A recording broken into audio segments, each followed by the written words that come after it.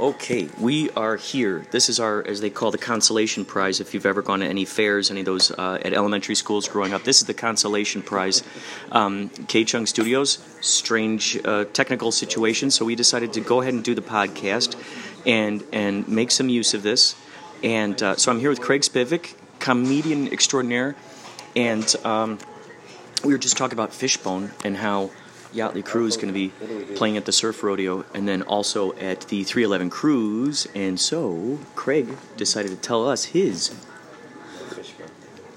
intriguing story. What do I? Let's listen in. Okay, so you did. It's like a Huell Hauser mic. Yeah. It looks like a clown mic that you're pointing at me with a phone attached to it. It's really.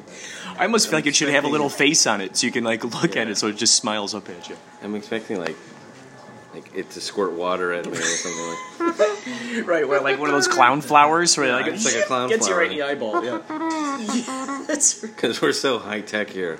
That's we're right. The utmost professionalism here at the NoHo Cafe. Is that where we're? NoHo Cafe. God bless. I've never been. It's great. Surrounded by the, and you'll see the photos. I'll upload this to the Inspirato Progetto website. Surrounded by photos of the original cast members. I'm not sure what that woman's name is, but then there's Gilda Radner, and there's Lorraine Newman. Oh! Is she around? Is she still Absolutely. doing stuff? She's a huge voiceover. Oh, that's cool. Absolutely. Then we got John Belushi, and we got Belushi. Bill Murray up there. The big four here: Lorraine Newman, Gilda Radner, John Belushi, and Bill Murray. The super team. But there's no autographs or anything like that. I don't think they were. Hello. Oh yes. Okay. What can I get for you? I want more coffee, definitely. What can I get for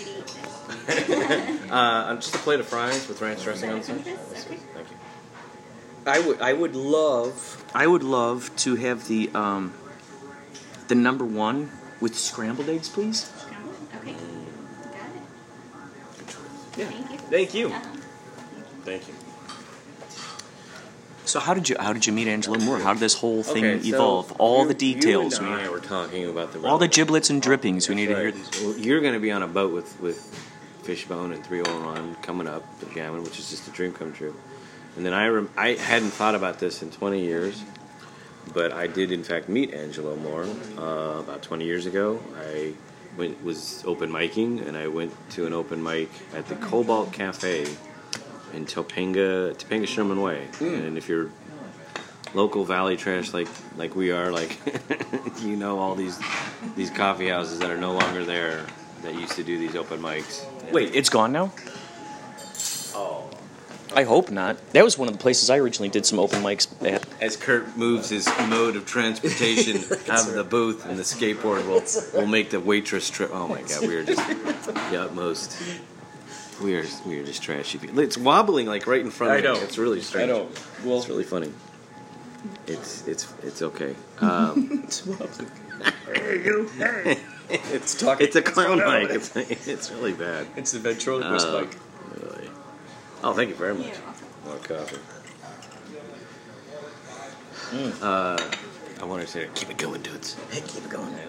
It's that kind of coffee shop that we're in. It's Hey, like- it is. It is. This interview should be taking place at 3 a.m. You know what I mean? Just like, We could pretend it's 3 a.m. keep the coffee coming, dudes. Keep it coming. Barely hold my head above water over here. So this is Deep Valley lore, but there used to be a coffee house called the Cobalt Cafe, had a blue colored theme or whatever, and it was just your typical crappy coffee house that just dotted the streets all over the valley. The coffee, it's not like the coffee was great or anything like that. It wasn't. It was crap. Everything about it was crap. The whole place was crap. But it was still an interesting place to hang out. I was there very briefly, and they ran an open mic. And because it's in that area and in the valley, you never know who's going to show up. And one night at that open mic, Angelo Moore showed up. And I couldn't believe it. I didn't think it was him at first, but then I realized it was. And he comes up to the microphone.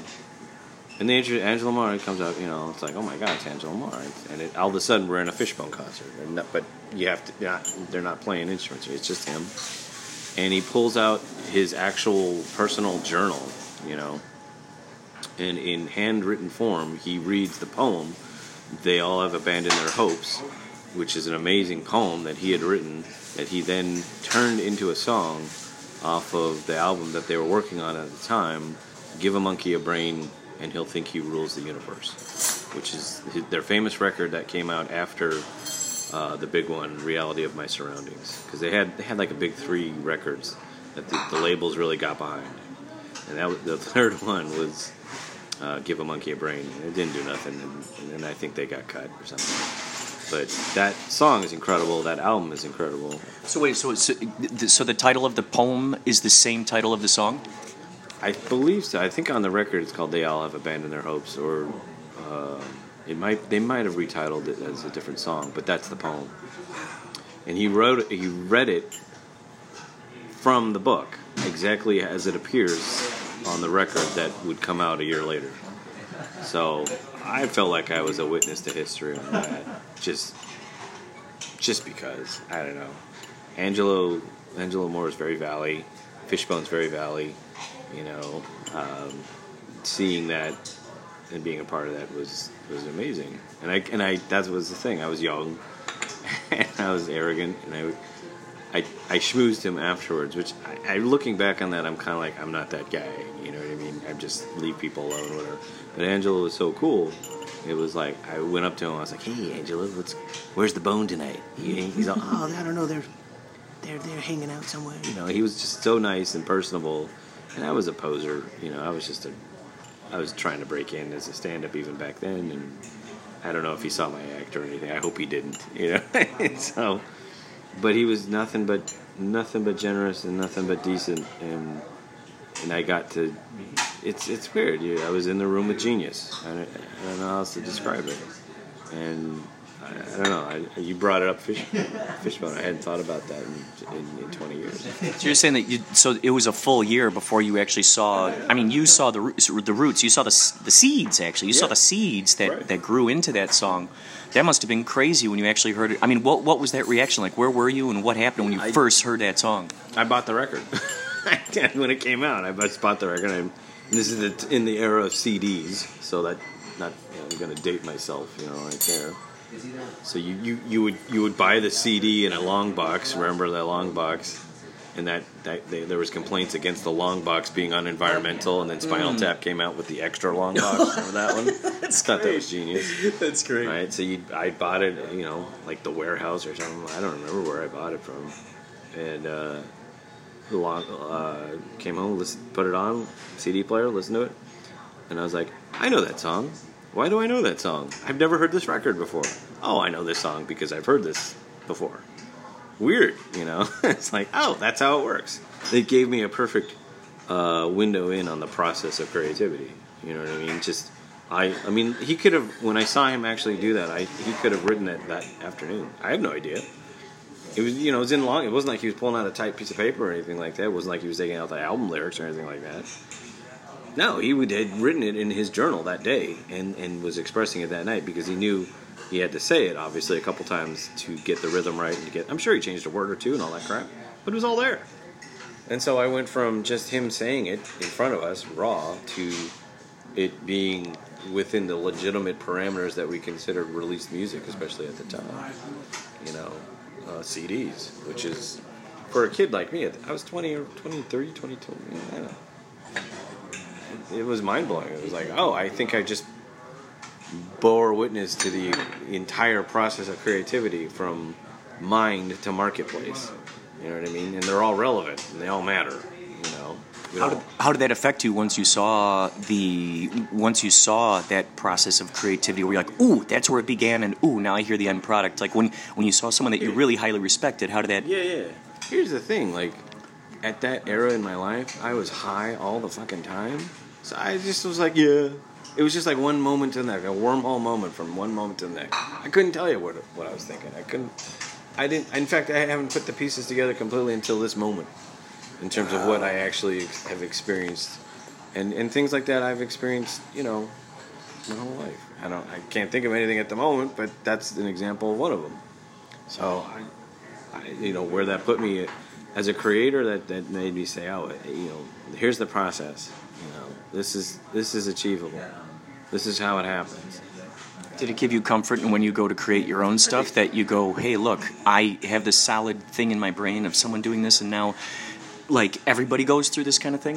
I think so. I think it gave me a blueprint, and whether or not I chose to read that blueprint or not was up to me. You know, you have to activate it. And I think there was a part of me that was very passive for a long time and just said, oh, isn't that cool the way that one moment led to the next? Like the way you describe synchronicity. Oh, look at that. So obviously that's okay because you have to be open and receptive. But there's also a part of me that's like analytical and wants to discover the meaning behind that process. Mm-hmm. And the every nut and bolt that in regards to that. And that's where the fun is now as I'm older. Because I don't take things for granted.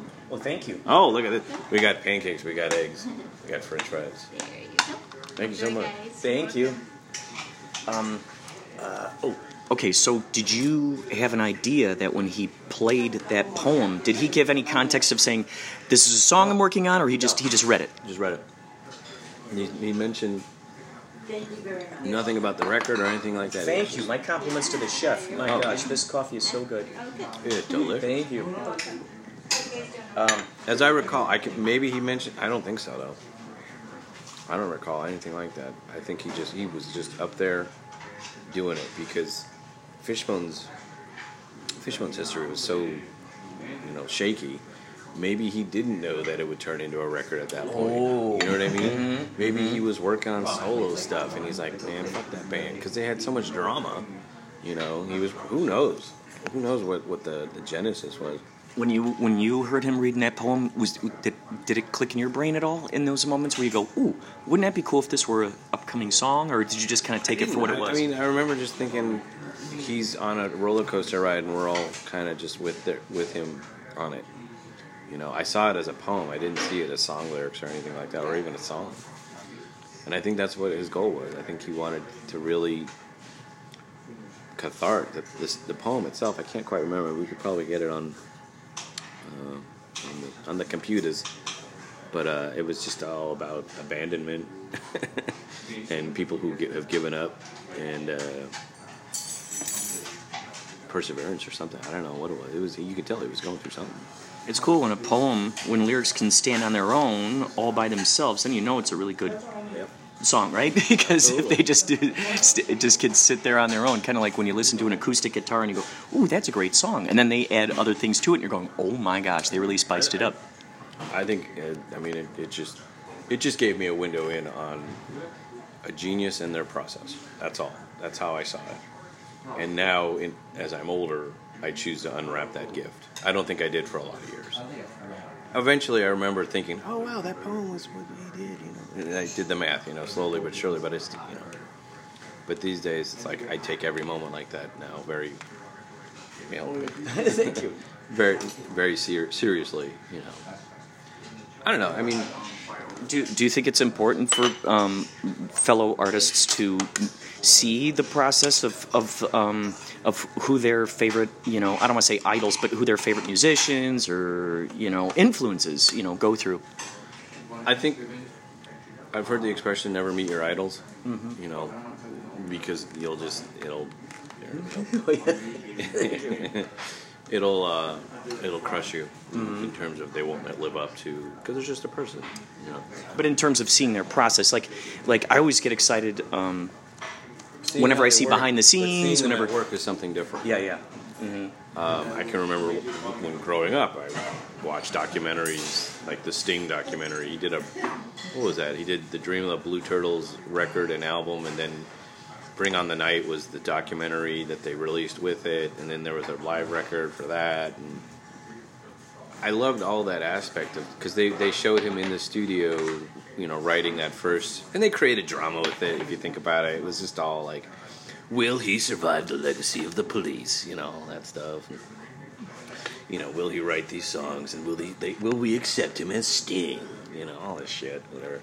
And I was like, oh, I was like only 17 or 18 when that came in. I was like, oh, I hope we accept him as Sting. You hope we accept him? Shit like that. So, and that night, stuff like that does fascinate me. That is going to help you.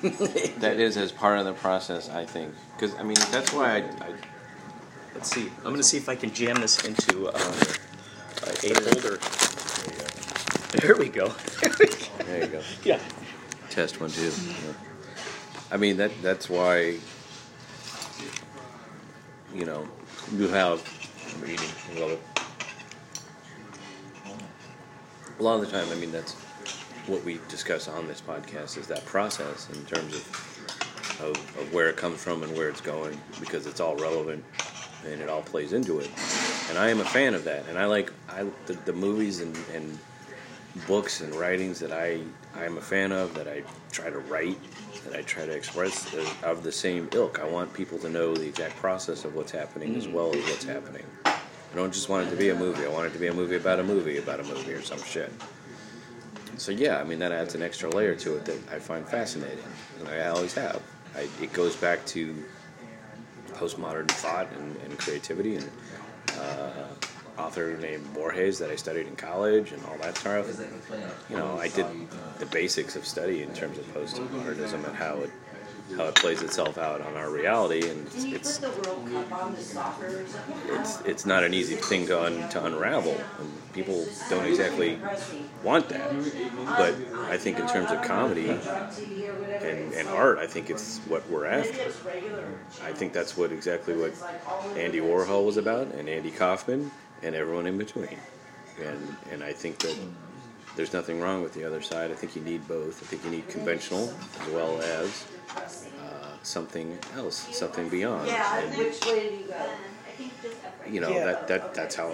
that's what I respond to, and that was coming through that. Yeah, and I think the thing too is that like when we get a chance to see people who we appreciate, who have inspired us, and we carry those songs with us through the years, or we love that art or whatever. When we get a chance to see their process, I think it offers us that possibility of embracing, I mean, yes, when we initially come across this stuff, all we're presented with is the finished product, the genius aspect of it. When we're given that gift of being able to see the process of it, now we go, oh my gosh, now it's a human who's creating something, who has their own struggles or their own, it gives you this idea that there's a process to it, and you might as well just go ahead and fall in love with it. Because imagine, like, if the stuff that we wanted to have happened so immediately, would we actually appreciate it when we had it? Or do we appreciate it more when we kind of have to go through something to get it? It's like the quest, it's like fighting the dragon, and then the quest really is worth something. Right. But if you were just given the gold by the king, like, here you go, I mean, yeah, oh wow, that's awesome. But the fact that you had to go through this whole big crazy thing to get that, it's Absolutely. Like, oh my gosh. That gives it relevance, I think. It's always, I don't know why, maybe you could have... Do you want to pause it? We have only the highest the what do they call it? Almost only the highest definition here on the tech behind the show is absolutely just cutting edge. We're jamming the phone into a salt and pepper shaker now. I remember just how dumbfounded I was when I first saw behind-the-scenes footage of Star Wars when those guys are flying the Millennium Falcon. That's a great example. Oh, boy. When Star Wars came out, they had essentially created a magic that really no one had done before. And you want syrup? Oh, I know what I'm going to do. I'm going to try to... Here we go. So it angles more towards it. Let's see. Hold on. Let's see. What can I? I'm trying to find something good and stable. It really is. This is part of the process. Oh my gosh. No. Let's see. What do we do here? Use somehow? Oh yeah. Oh yeah.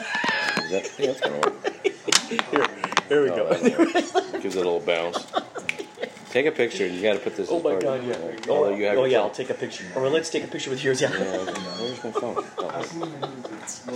Cutting edge technology. That's right. Oh. Look at that. Cutting edge technology. You just cannot deny it. There it is. Okay. Goodness. Can you edit and all this stuff? We're screwed.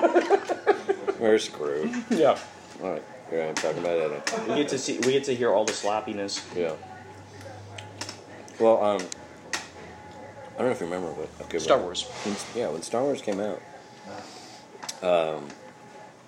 about remember back in the 70s, movies played for longer in the theater. It was out for months, and so that was a big deal, right? And then they finally got it out of theaters. Yeah, I did. And, I was looking for. It was about to be on television or something, but part of the hype behind it was to do features about the making of Star Wars. And I don't know if you remember, but there was one that they called SPFX, the Star Wars story. That's amazing. You remember the title of it. Absolutely.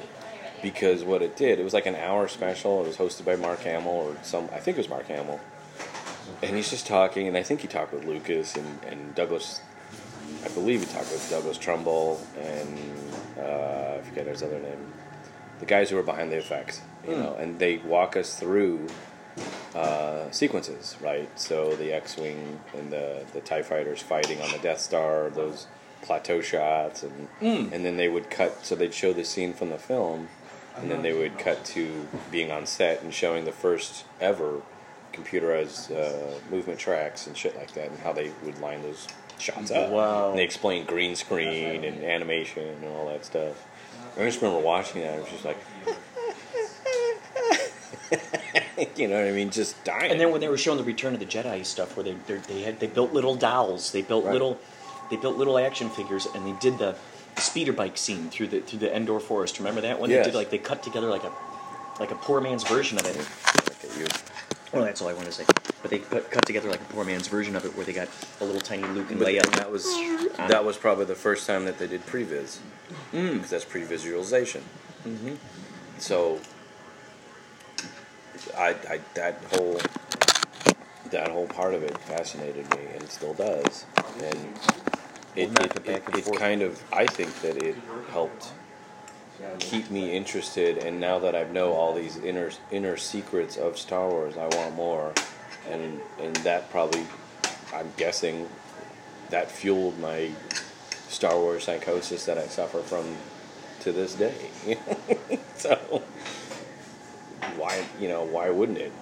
And I think that these movies were so huge and so important that these were the first films that had to have that. You know what I mean? Because they weren't character driven; they were effects driven, and people wanted to know what the hell was going on with that stuff.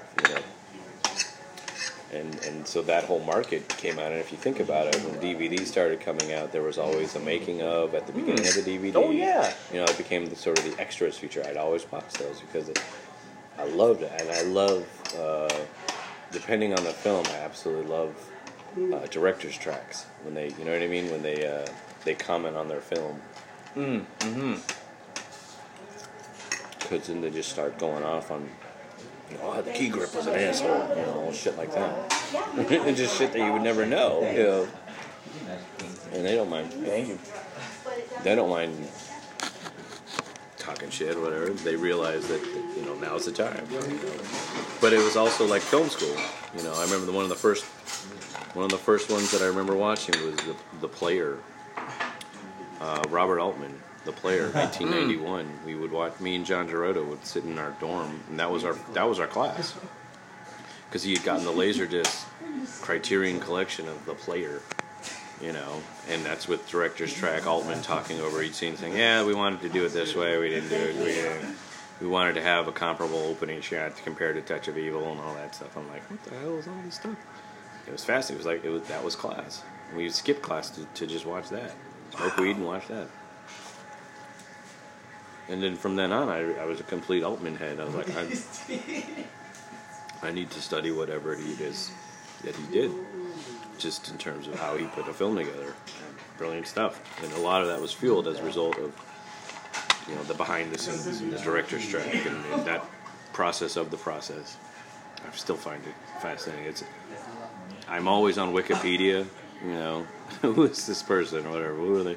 Do they have a wiki page? I'll just read that because that helps fill in the gaps in terms of what's going on with the story. It's neat to see what motivations, what inspirations, and what perspectives those directors are coming from when they create that product. That's why I love those, like you're saying, the commentary, the behind-the-scenes stuff, because you get to see, like they're going, oh, I was reading a lot of I don't know. I was reading the Odyssey at the Right. time, and I decided to, there's this part in the Odyssey where this happens, and I thought, Right. wouldn't that be great if there was a scene that was kind of similar to that, but we just dressed it up a little differently, but it still echoes that spirit. You're going, wow, that's great. They always have random references, things that you would never think of. Oh, right, you know. right. I was watching a Tide commercial and I thought, boy, that'd make a great battle scene or something. That was an example. That was hyperbole for comedic effect. And the beautiful thing is, when you see that, I think it's important for creative people to see that kind of stuff, because then what it does then is they see reflections of themselves in those people. I mean, the stuff that we're drawn to, we're seeing reflections of ourselves in it, in a sense. There's something about it that's magnetizing it to it. So we see a piece of ourselves, and I think when we see these wonderful things happening, and we're being inspired by these particular authors or musicians or whatnot, and we go, oh my gosh, what was their idea in making this thing? And then we see it, and then we go, holy cow, that gives me assuredness, that gives me excitement, and it allows me to kind of give me a pat on my own back, give me a stamp of approval with what we might think are strange ideas that we just scribble down in the journal, like a weird name for a character, or could you imagine how many crazy weird names George Lucas has in an idea book someplace that just went, and then there they are. There are those names that he puts in the There's no movies. name generator or anything like that. He just was coming up with those. I was trying to figure that one out. It's like, how did he design names like that? How does that work? And it goes back to language and languages that he had studied, or I don't know. I have no idea. And I found that fascinating. So. Well, wouldn't it be interesting, too, if we end up finding out that after this whole time it was like maybe there were anagrams of, like, his grandma's name, or an anagram of, like, his next-door neighbor's name, or his dog's name, or what have you, and they stick that together. Like French toast, so I spelled it backwards and put a couple extra umlauts. That's right. What I always loved was that the action figures had... Each action figure had a story. Oh, that was my first introduction to, like, looking, the idea that background characters still have a history to them, and so here there comes these action figures, and there's Hammerhead, and you're going, what? This dude has a name? Like, oh, and here's his story? Wow. Right. Or IG-88, they never say these people's names in the movie, but it's freaking beautiful, and then you see, like, this little list of these things. Any of those background actors could possibly become a trading card or an action figure with a whole history behind him. Or a movie. I think that's the idea. I mean, that backstory, it's like, I think Lucas, when he was concocting Star Wars, he's like, this might make movie, this might make the movie, this might not. I don't care, I'm going to write it anyways, with a full backstory. And I've heard stories about him. He's got full worlds created that we've never seen. He's got full stories. He was a consultant on the Clone Wars, like the series. And there's just a fascinating amount of detailed, brilliant story and character on that show that it's like... And I did the director's track, and I listened to Dave Filstein, I think his name is. He's like the George Lucas of that show, and he talked about how, George would just come in with ideas. They were more brilliant than anything we came up with. Incredible. He was still coming up with ideas even as late as, season 6 of Clone Wars. So what does that tell you in terms of process? It never stops for him. I heard that that's part of his frustration with the sign over to Disney, is that he's not in the mix as he was. And it's like, well, that's why they paid you $4 billion. You gotta go. I think he could have taken $2 billion with the caveat that he can still collaborate on these ideas and stories, because it all came out of his brain. It's unfair to take the founder out of the equation when he was the guy who frickin' built this whole dance floor that everyone's dancing on. It doesn't matter. I think that he said, I need help, and I think that he understands that there are other stories that could be told, and I think he liked that concept of it. And the $4 billion doesn't hurt, obviously, but if you say that he's got all these worlds built it up and everything. He's a world builder. So let's say he's got all these worlds built. He's got $4 billion and plus who knows ever how much. He could easily fund, a lot of $10 million films with these worlds, that he's created. It's dumbfounded me that all these years he's only directed a few of those things. What, Howard the Duck? He had something about airplanes in the sky. He had I know the airplane movie. he had the help with the Star Wars, of course. And what the heck else did he work on? Well, oh boy, I don't know. That's going into deep George Lucas lore. Oh, that's right, THX 1138. But it's like, That's a classic. holy moly! American Graffiti. American Graffiti. Yeah, I mean, Electric Labyrinth at USC as a grad student, that led him to THX 1138 with Robert Duvall, which is not a bad film. It's not a great film, but it's the right film that he was supposed to make at that time because it's got amazing vision to it and a great car chase at the end. And probably it helped Robert Duvall. That was the thing that probably helped elevate him. Duvall was already broken in, kinda, but I'm pretty sure that got him Godfather. So yeah. So I mean, you always see those that right movie at the right time. Reservoir Dogs for Quentin Tarantino, El Mariachi for Robert Rodriguez. There's a lot of them. These are just guys they're the prodigal child, and we know that they're going to be big. Spielberg with Duel, or Spielberg with Firelight, whatever that Firelight film before that. Even we all knew that's like make room.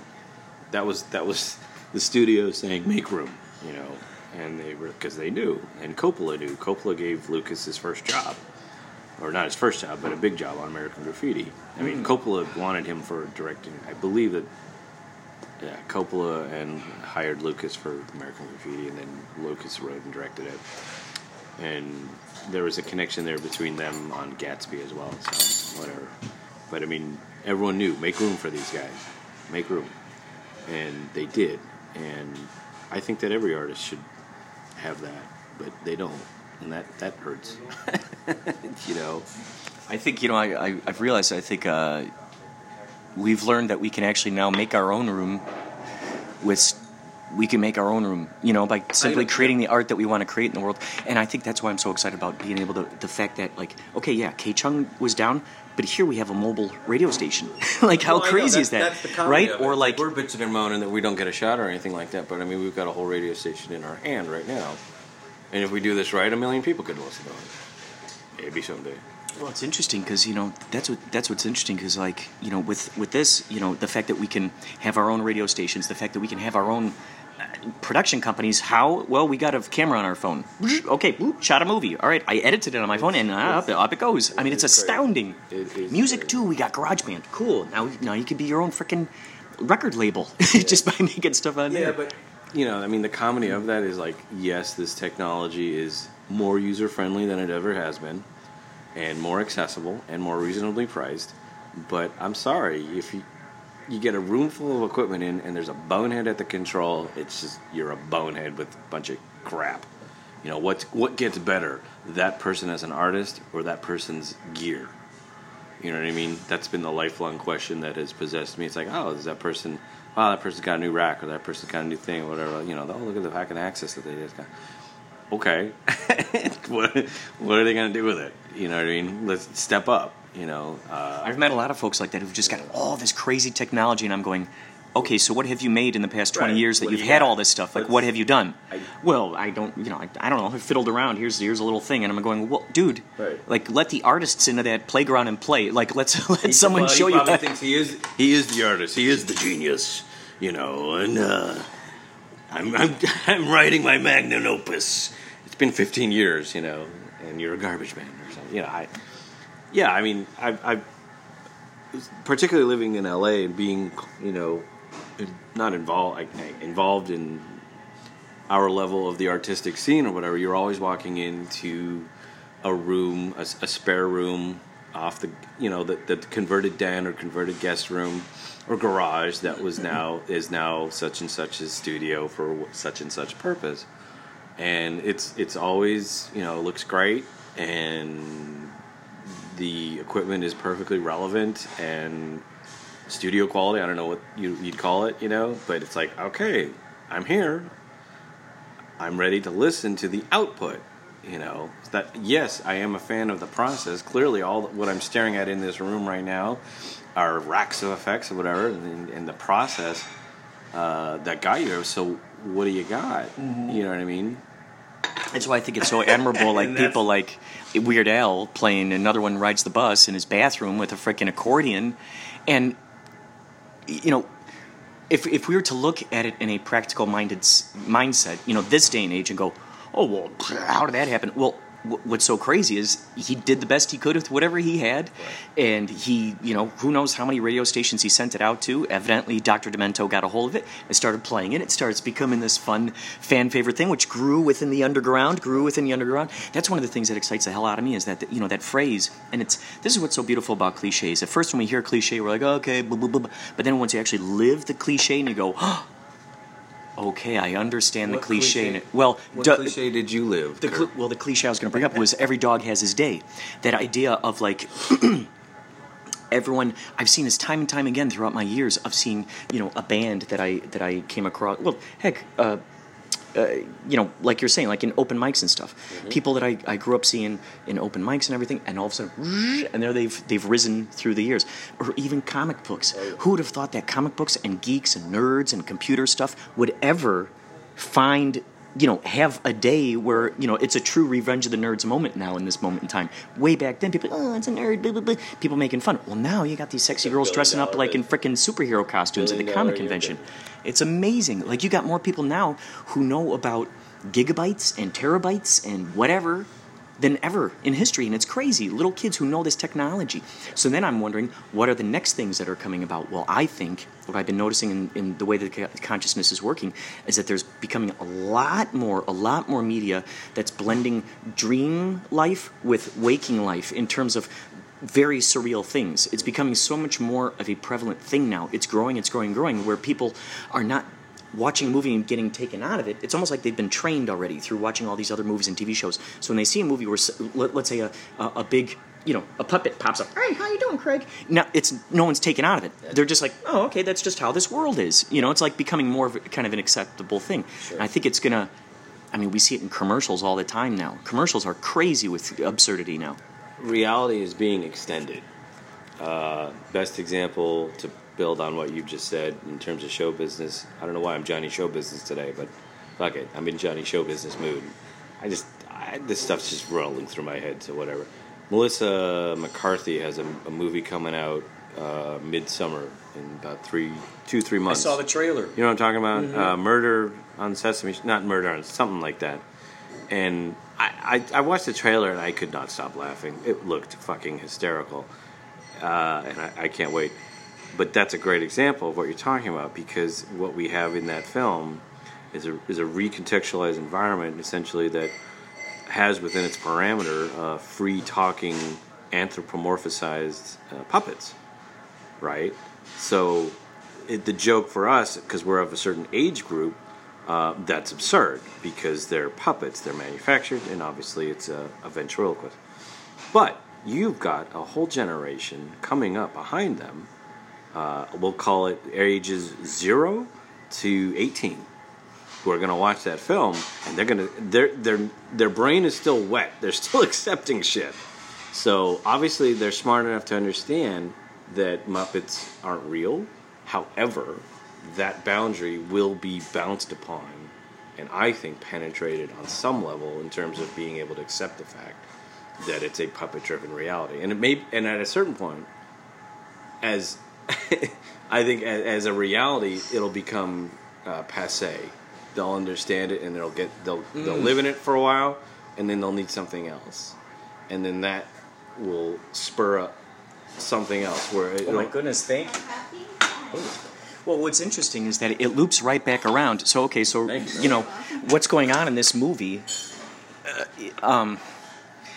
It's so funny because it's. I don't know what I'm talking about. No, you do, because the thing is that what's going on in this movie right now. What's so funny is, it's just a blueprint of Sesame Street, but it's a rated R, kind of thing. Right. I think one of the Hensons is actually involved with it, right? Isn't he? Yeah, I think it's Brian Henson's film. It's a Henson, I know that. So yeah, it So- looks great. So what's I so think- interesting is as little kids, you could as soon as people realize that it's a kids show or TV show, they're like, oh yeah, well let's get crazy and surreal and right. Everyone's thinking outside of the box. Oh, it's for kids. Blah blah blah blah. Well, why haven't we always been thinking that way for adults as well? Like, it's funny that now it's okay to piggyback on what you're saying. So those kids are going to grow up, and then that's going to be their basis of this blending of surreality, so to speak, which is so funny because their starting point is Sesame Street and ideally Mr. Rogers and that type of stuff. So then when they see that there's a movie out there, there's not going to be they're not going to have to leap. In other words, they're not going to be like, oh, I'm making a jump from kids stuff to adult movies now. Well, the adult movies have now become what the kids movies in TV shows always knew all along. I see it as a language that's expanded, but also a border. I guess you could call it like a perception boundary that Ooh, that's a good way. Perception boundaries. A perception boundary, sort of. I'm sure this is all pretty basic stuff in terms of philosophy, but the way I would describe it is like you and I have a certain level of perception, and when we grew up, that perception came into being, right? It didn't happen overnight, but it happened fast. It's like a sponge. You take in a reality and you accept that reality, and then that reality becomes concrete. You know what I mean? So in essence, because you and I are adults, it's harder and harder for us to expand that parameter. And I think what happens is in different cultures and in our culture, at certain key points, if you do hallucinogenics, you can expand that parameter and understand different levels of perception. Thank you so much. It's so delicious. So, but I think what's going on in our reality as we evolve is mainstream art is definitely becoming accepting of those parameters as well. And therefore, it will influence art to a point where, like you just described, a child sort of watching that will not. It won't necessarily affect them and make them evil or anything like that. I don't think that. I think that that's a myth, but I do think it can affect them to the point where they have a perception boundary that's one click beyond where we were at that age, and that to me is evolution. And if so, and it's a tiny little step, and if you think about it, with each generation that occurs a little more and more and more, a person, if they were, let's just say, a person who lived in who lived and was our age in the year 1918, so 100 years ago, and they were watching us, they would have an extreme difficulty, first of all, with language, with our cultural surroundings. Do you mind if I cash you guys out? You're welcome to stay as long as you want. Sure. My ship's Oh, that's some things never change though. That's what happens. Okay, thank you. Yeah, okay. Kurt is picking up. I want that noted. Kurt is picking up the check, ladies and gentlemen. Do the Inspirato Projector podcast. Yeah, I'm putting it on the K-Chung Radio business account. Free fries and coffee to everyone. You can only order to the left of the omelets, though. No Cobb salads. Stay away from the shrimps, please. The flank steaks. Oh, yes, we have a yes on flank steaks.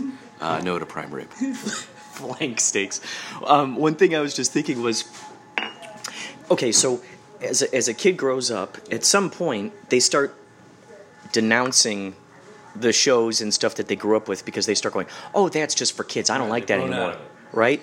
So what's beautiful is the way that the direction is heading in. The great news is they will never, ever have to be apologetic about that programming that they grew up loving ever again. They will never have to be apologetic about it. They can always go, oh yeah, I still like this. Oh yeah, of course I like Mr. Rogers. Because the movies, like you're saying, will then have a lot more of that blending of the surreality. There will be a bridge there. Thank you. In our time, it was I didn't like that, or I don't want to talk about that stuff. I want to be cool. Yeah, I think. right. Yeah, I think in terms of future generations, yeah, the conversation will start with Mr. Rogers or whatever that is, yeah, and then it has to be an accepted part of the present reality as well. Yes, all of it will be taken in for sure. I do. Yeah, like, yeah. I'm thinking of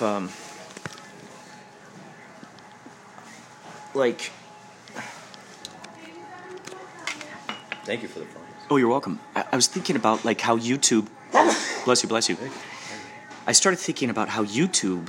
This happened a number of years ago. I was over at someone's house and we were watching. I think it was at my brother's house. We were watching when he was living out here. We were watching the Super Bowl. And they always have these commercials. And I was like, wow, there's a lot of absurd commercials. And in addition to a lot of these absurd commercials, number one, I celebrated and going, okay, good. It's penetrating the atmosphere. The thing that I saw through was that these people were really trying to downgrade the quality of it to make it look like it was made on YouTube. Yes. They were actually trying to make these commercials look like they were trying to compete with what was going on YouTube. So let's say you've got some little kid who's in his bedroom, talking about, just talk about Star Wars all the time. Yeah. He's got 3 million followers and he's making money. Well, guess who wants a piece of that? These advertisers, and they're going, well, I'm spending $3 million on this commercial, and this kid's doing this, and blah, blah, blah, blah. Why don't we just put out a $500 thing, just get a camera at Best Buy, let's just shoot the commercial. So I started seeing that kind of aspect. They don't even do that. What they do is they hire that full production company and they spend the $30 million on the account, right? And the production company is laughing all the way to the bank because they're like, we got to fake, a phone image, right? Yeah. Well, in theory, okay, why don't we just do a phone image in there? Yeah, we do that, but we've got all this really cool, expensive gear, so let's use that. So that's why that's why you're able to detect it also, because the tech on those commercials is so cutting edge. It's like, no, you're taking a 4K. What is that? And trying to make it look like it was done on a VCR. A 4K red camera with the fucking standard lens, right? And you've got a full 3 lens package there on set. You've got mic, re-record, all of it pre-re-record. I don't know if you got the Video Village. You got all the grips and the set up, just to get it right, and yelling at the actor, Billy, get it right. When Billy's not on camera, he speaks with a Dutch accent, and he had 4 years at Harvard. That's right. So there's that aspect of it, and all of that is just imposed by corporate America wanting a taste of it, and sort of doing a Monday morning quarterbacking in regards to how can we get in on a promo, how can we get in on a marketing dollar that's already been spent, and that's classic advertising. Why do you think? That goes back to everything, every fucking sequel that we can think of, with notable exceptions, obviously Empire Strikes Back or whatever, suck. And why is that? Because the first film was honest and true, and they put their fucking soul into it, and a lot of their own money, or whatever it was, or a good solid amount of studio money and belief was in that first project, and they ran it well, and then part 2 comes around, and they're just like, just throw money at it, I don't give a shit, just about every sequel that I remember Another 48 Hours broke my heart because it was so fucking terrible. Oh, and then they did the same thing with Beverly Hills Cop 2. I was like, you're killing me. You're fucking killing me with this shit. Because they took a movie that was initially corporate movie, 48 Hours, the first one, they made it for maybe $5-10 million, but they knew they had Eddie Murphy and Nick Nolte in it, so it was definitely, there were corporate interests involved that banked on its success. Thank you. And it fucking hit, man. It's one of my favorite films. It's hysterical. It's exciting. It's everything. So what do? They come back around. Oh, we got to do the sequel. Here we go.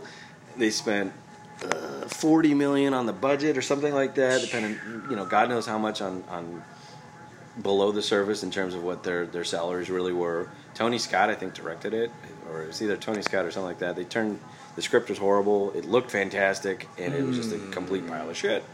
Same shit is going on with what you're describing in terms of they want a Monday morning quarterback, a whole YouTube-esque kid campaign for the sake of dollars, and it's gross. It's just marketing.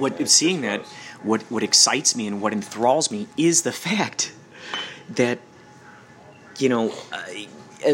while a general populace is looking at YouTube and going, oh, what am I going to do, make the movie and put it on YouTube? While the general populace is like looking at it in that way, what's comforting and crazy and exciting in a very strange and demented way is that the corporations are looking at it and going, wait a second, this is something we got to pay attention to here. Because if that's the case, it's like the snake eating its own tail. It almost puts you right back at the starting point now of going, hey, you know what now?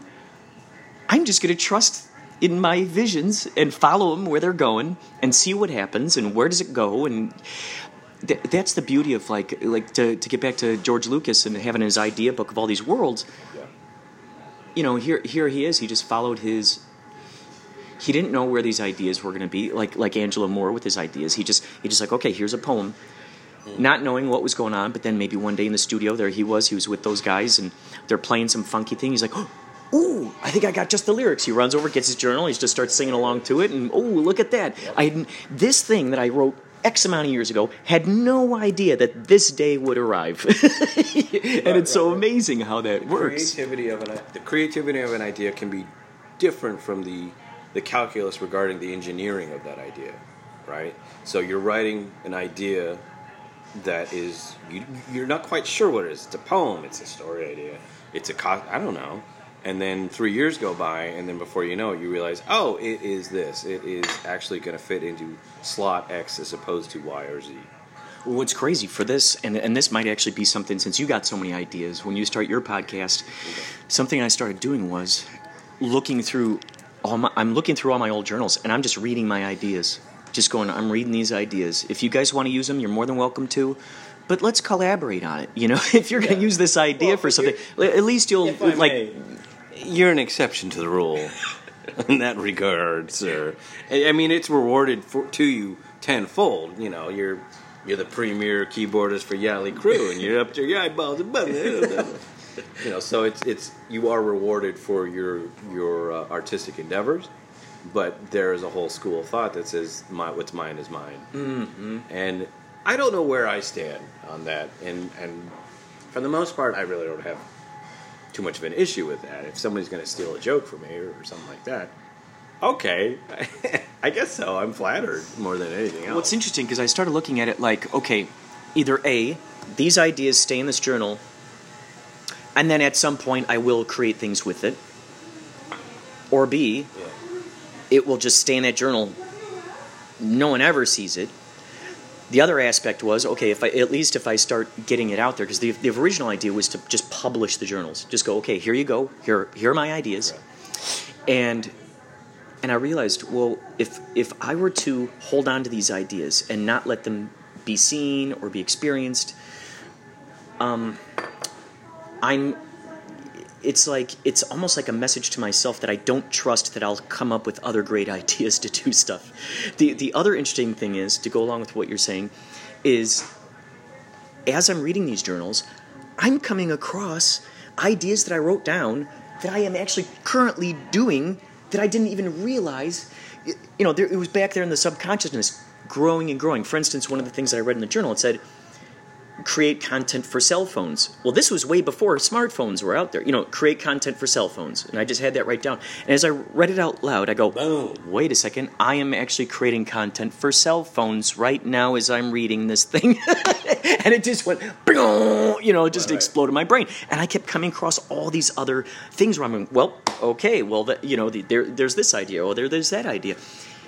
The other thing was, okay, if I read this out loud, in a sense, it's copyrighted, right? Because at least in my brain I'm thinking, because it's there, it's documented. We have a date and time stamp on the thing, Yeah, everything is safe in that regard. I think, I don't know what I can talk about. Is it the idea of someone profiting off of the genius that beamed your antenna? No, I think it's just the idea of profiting. I think it would, if it's a friend, I don't know, not even if it's a friend. I think that it's somehow a worthy cause or belief. I'm okay with it. I think what would bother me is if there's a disrespect involved or something, something of that nature. I don't know. I haven't really had too many experiences in that regard. I have seen other people have that issue. But with what you're describing, with what you're talking about, it sounds like a perfectly decent thing to do. Of course, that's and especially in the community that you're a part of, it's like that's you're open source in that regard. So it's gonna all come back to you. Well, that's such a crazy thing, an interesting and weird thing too, because it's like I almost feel it like as no different than if I were to write a book of poems or if I were to write a book of these things. In a sense, this is my digital book of... Because this podcast I treat like it's my sketchbook, like it's my idea book. Everything just goes right in here. So any number of things that I could say, whether it's an idea that I read from the book or that just pops off my brain because I'm talking with the genius at the table, all of those things, all of these things are possible, should I say, pieces of information that anyone can, whether I know it or not, even swoop in and utilize. Right. That's the crazy thing. Right. Well, I mean, that's the litigation of it that only you and God can sort of deal with. I can say this much, like, in regards to plagiarism, blatant plagiarism and stuff like that, yeah, that's fucked up.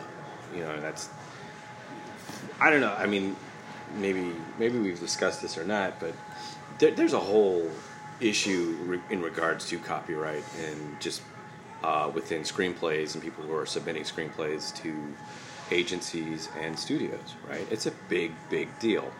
And I'll send you a link privately. I mean, you can do with it what you want. And it's 50 cases in which it was individual screenwriter versus studio.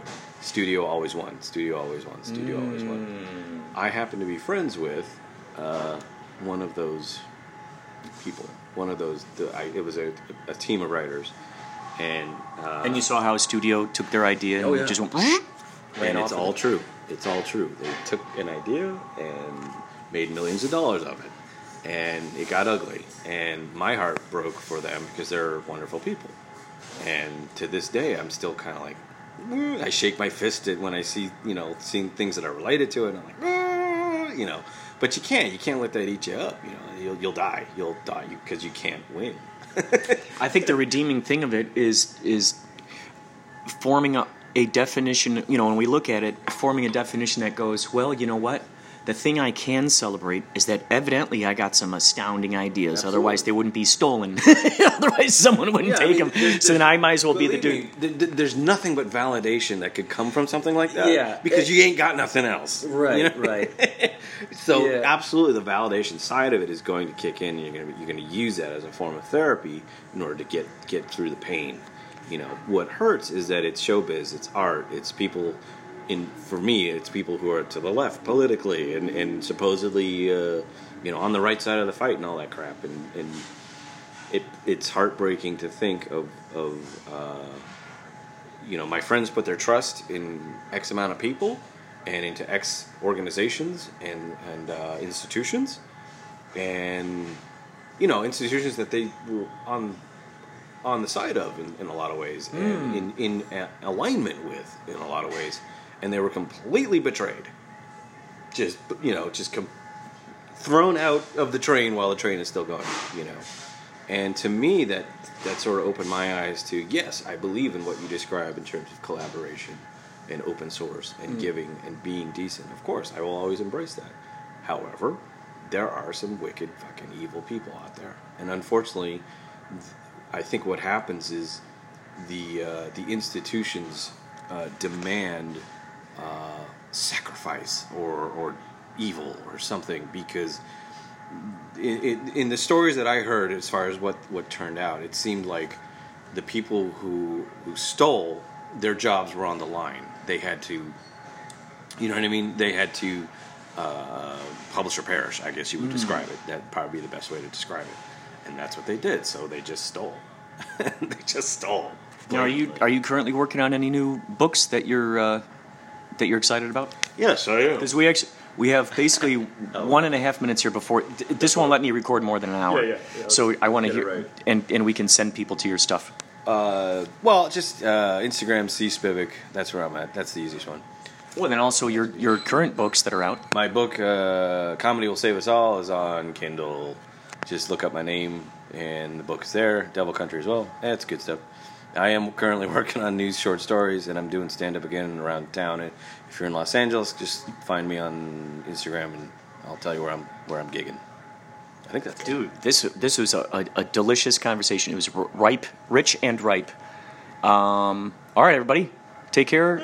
Subscribe to Inspirato Projecto on iTunes. You can subscribe to it. All right, take care.